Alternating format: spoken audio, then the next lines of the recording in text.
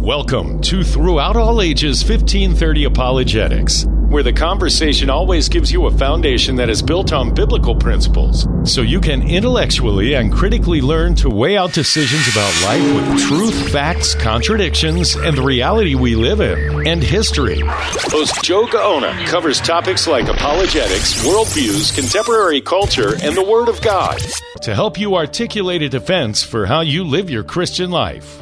See how you can get involved and support Throughout All Ages 1530 Apologetics by visiting throughoutallagesministries.com. That's throughoutallagesministries.com. Joe, where is that magnifying glass?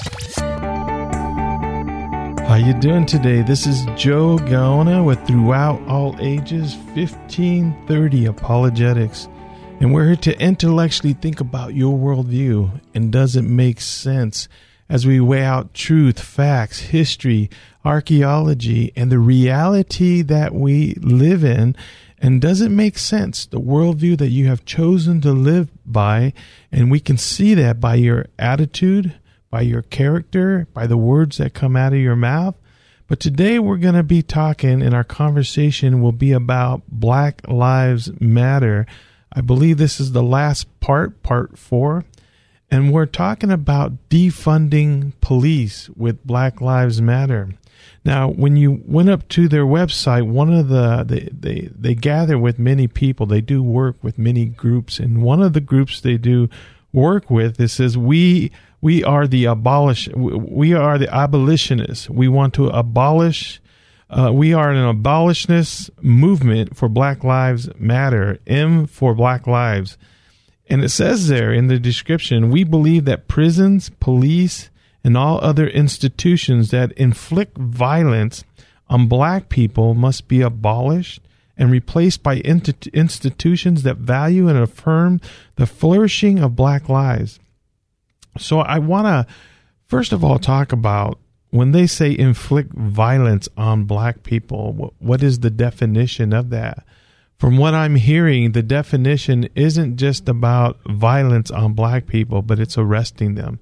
It's taking them to prison. It's when they break the law to bring them into prison, no matter what, that they want to abolish those types of things. They want to make it so they can do something else, that they can learn from their mistakes, that they can have the psychiatrists, that they can have the government come in and begin to teach them other things.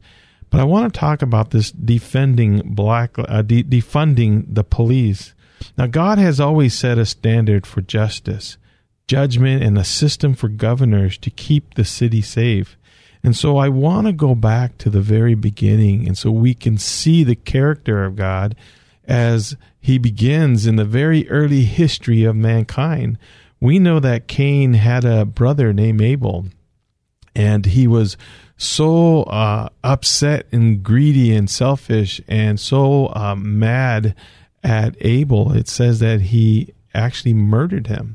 And it was the first time that we had spilt blood on the ground. And this is what it says in Genesis 4, that the Lord said, "What have you done, Cain?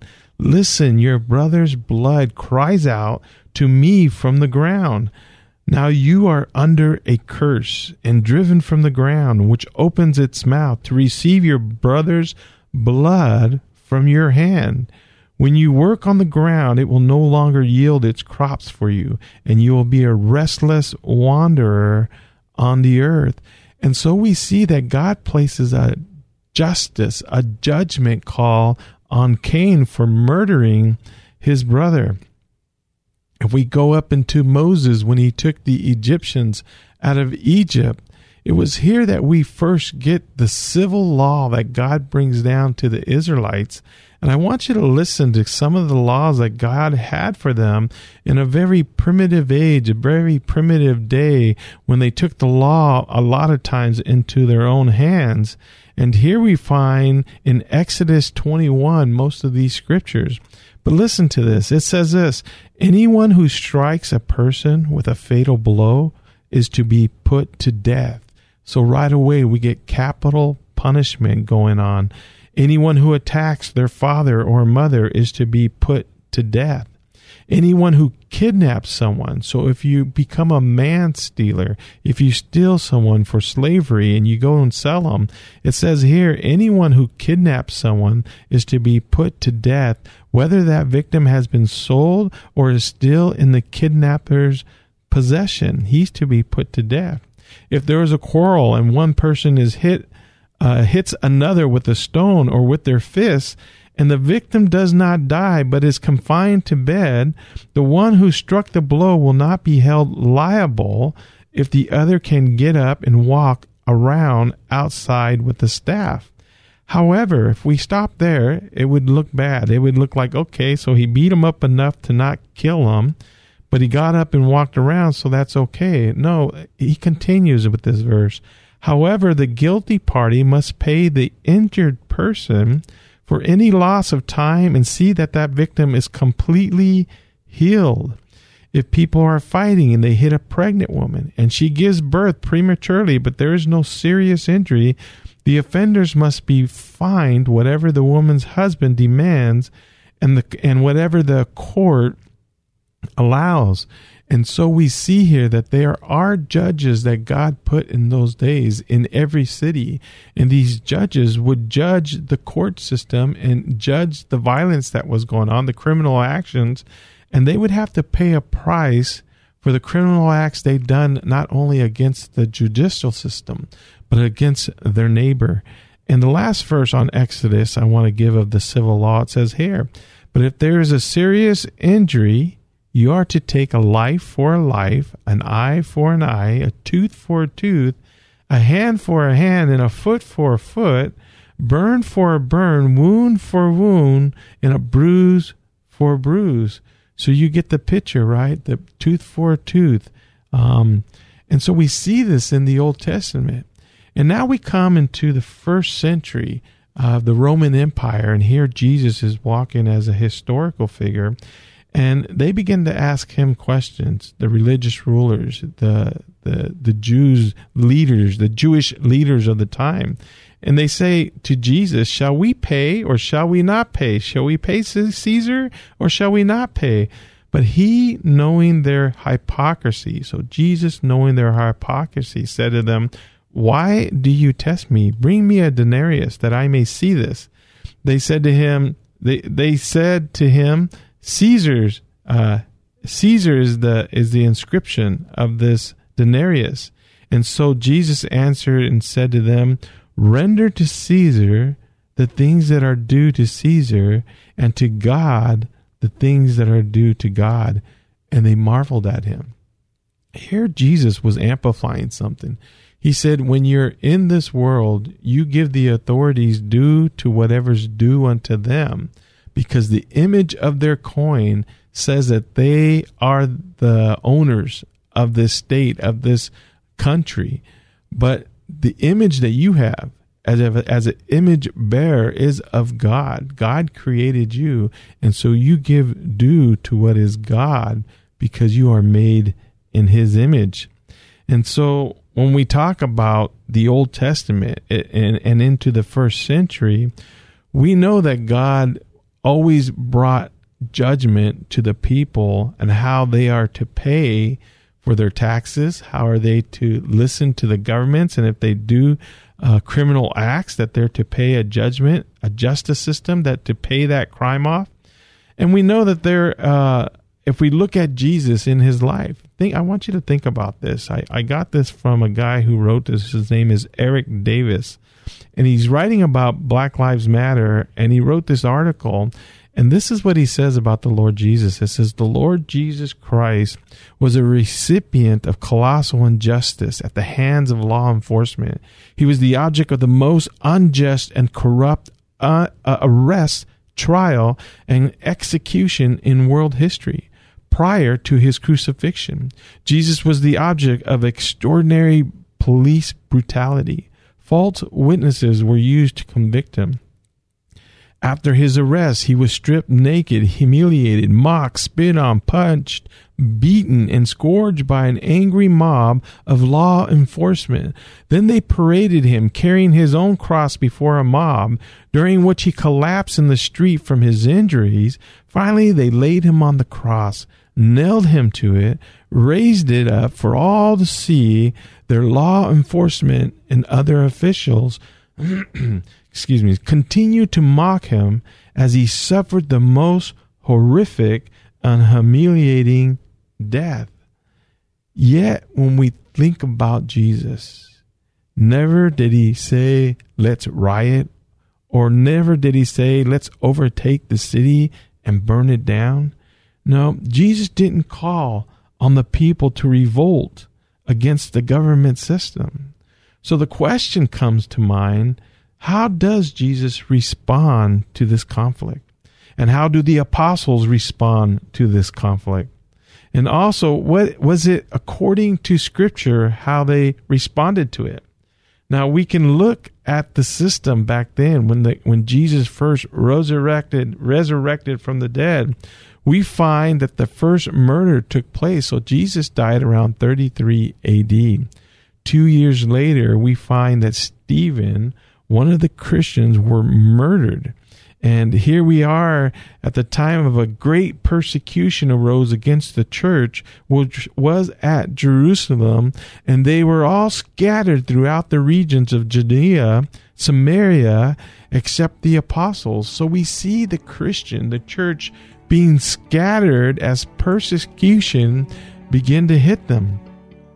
Also, we know that James in 42 AD was beheaded by Herod Agrippa I, and it was during this time that James, the brother of John, was martyred with a sword, and still we see persecution in the church. We're coming back to the second part as we continue talking about defunding the police with Black Lives Matter. Don't go away, because there is much more to come with Throughout All Ages 1530 Apologetics on K-Praise. Throughout All Ages Ministry 1530 Apologetics goes into the public high school to build up the students' character to intellectually think about their worldview and weigh it with truth. Studies show 75 to 85% of all college students who grew up in a Christian home are walking away from their faith. For more information about 1530 Apologetics, go to throughoutallages.com. Join Creation Fellowship Santee's Apologetics Speaker Series, Thursdays at 6:30 p.m. via Zoom.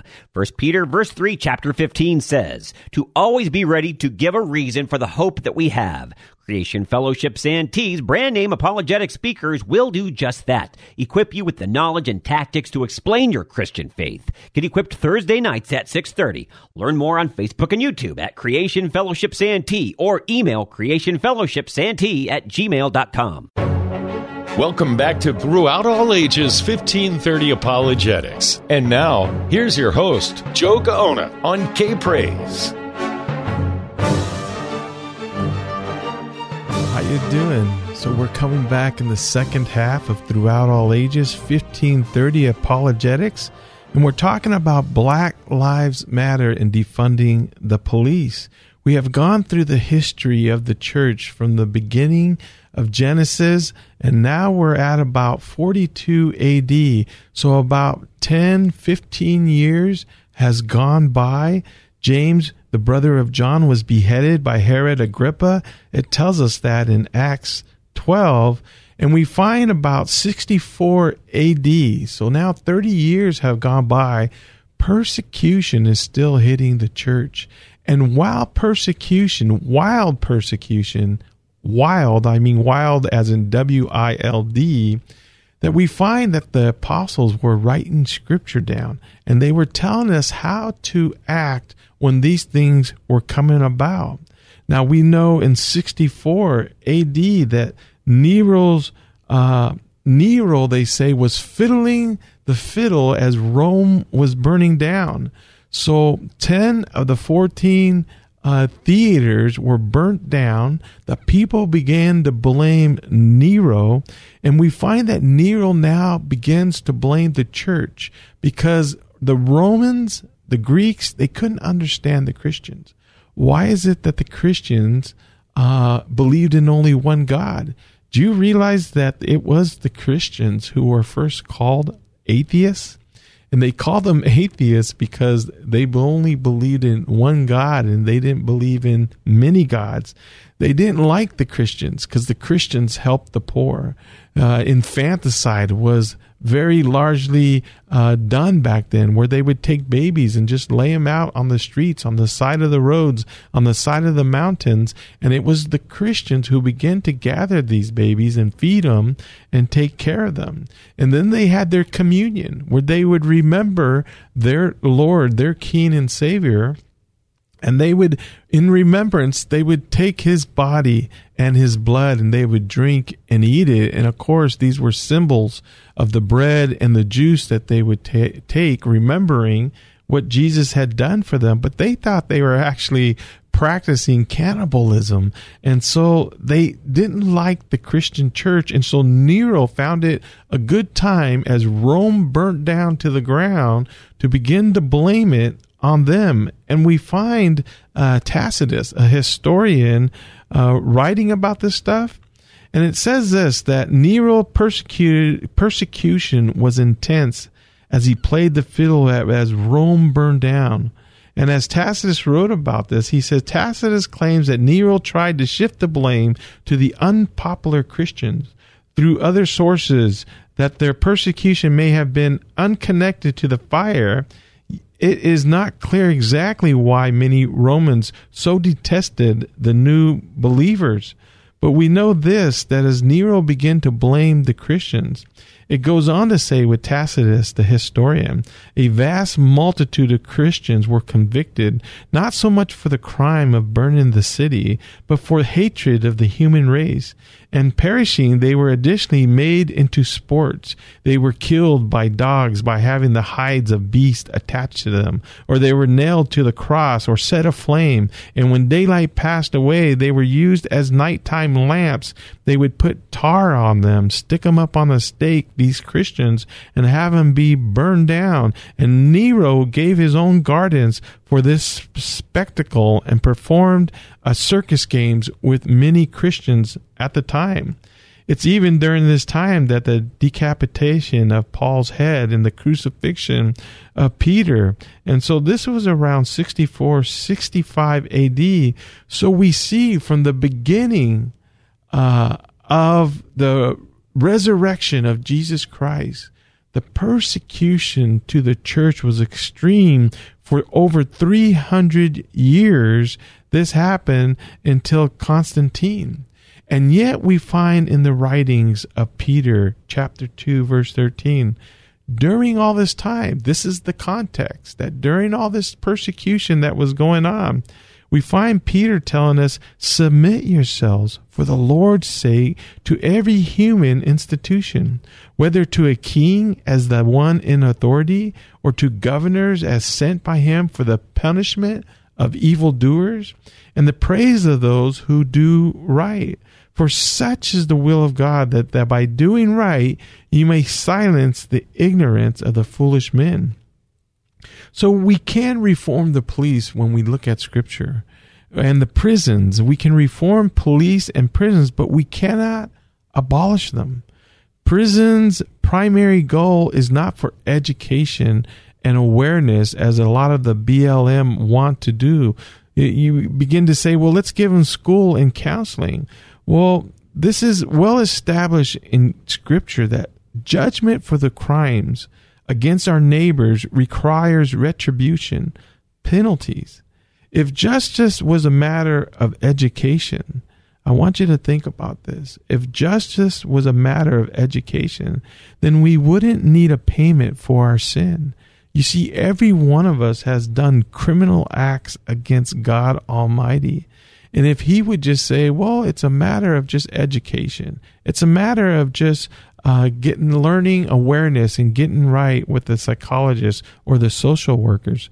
No, it wasn't a matter of just education. There was a payment to be paid in a justice system. That's what justice is all about.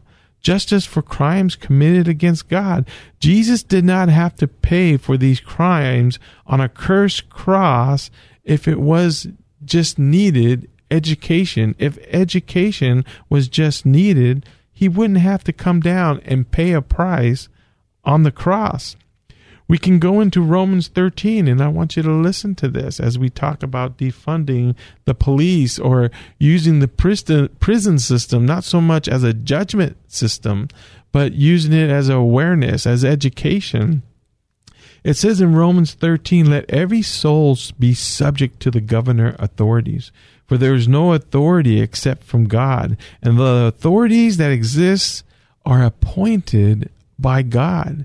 So again, we find BLM going against the very thing that God appointed in our system was for these governed authorities. God here institutes secular police or soldiers to bring judgment on the evildoer. For those who are police or soldiers or governor authorities, for he is God's minister for you and to do good. But if you do evil, be afraid, for he does not bear the sword in vain, for he is God's minister, an avenger to execute wrath on him who practices evil. Therefore, you must be subject, not only because of the wrath, but also for conscience sake.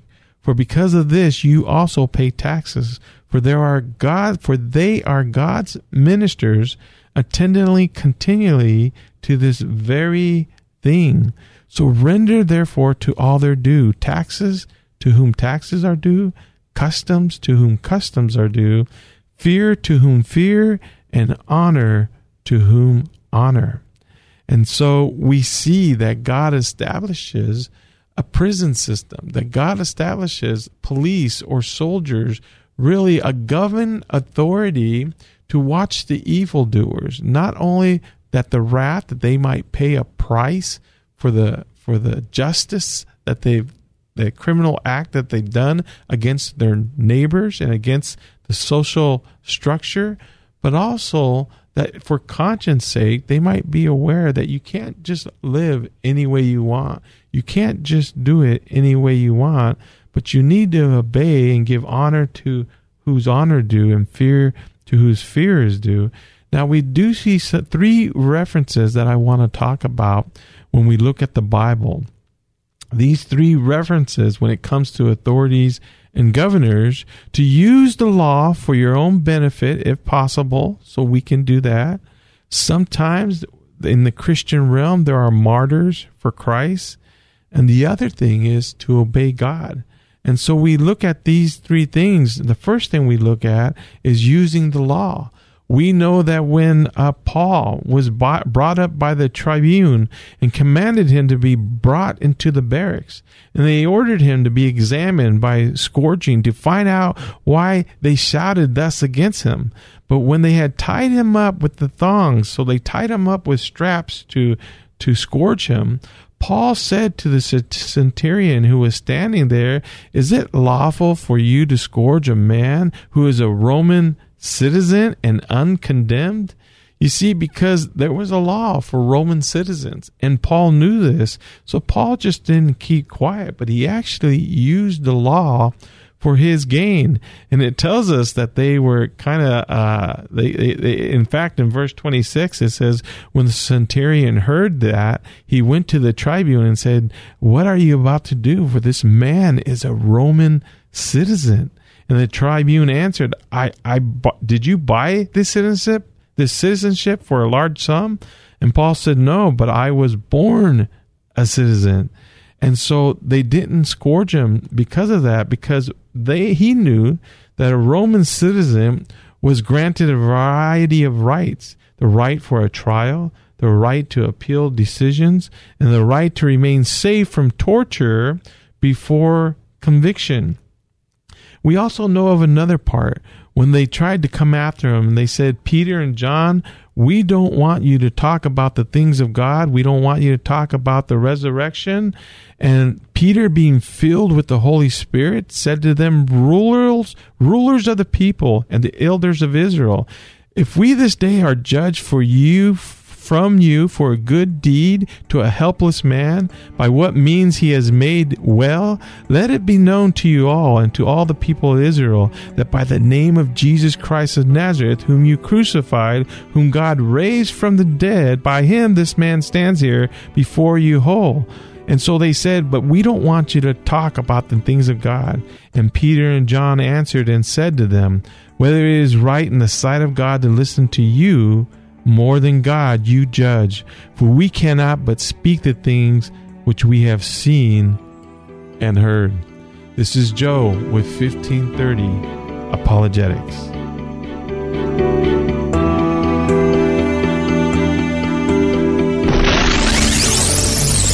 That's a take, and this has been Throughout All Ages 1530 Apologetics. You can learn more about your host, Joe Gaona, how to support and get involved with 1530 Apologetics by visiting throughoutallagesministries.com. That's throughoutallagesministries.com. 1530 Apologetics is vigorously setting the pace to give easy answers to hard questions in the culture we live in. So be sure to join Joe at this same time next week for more biblical principles to help you intellectually and critically learn to weigh out decisions about life with truth, facts, contradictions, the reality we live in, and history. This has been Throughout All Ages 1530 Apologetics on K-Praise.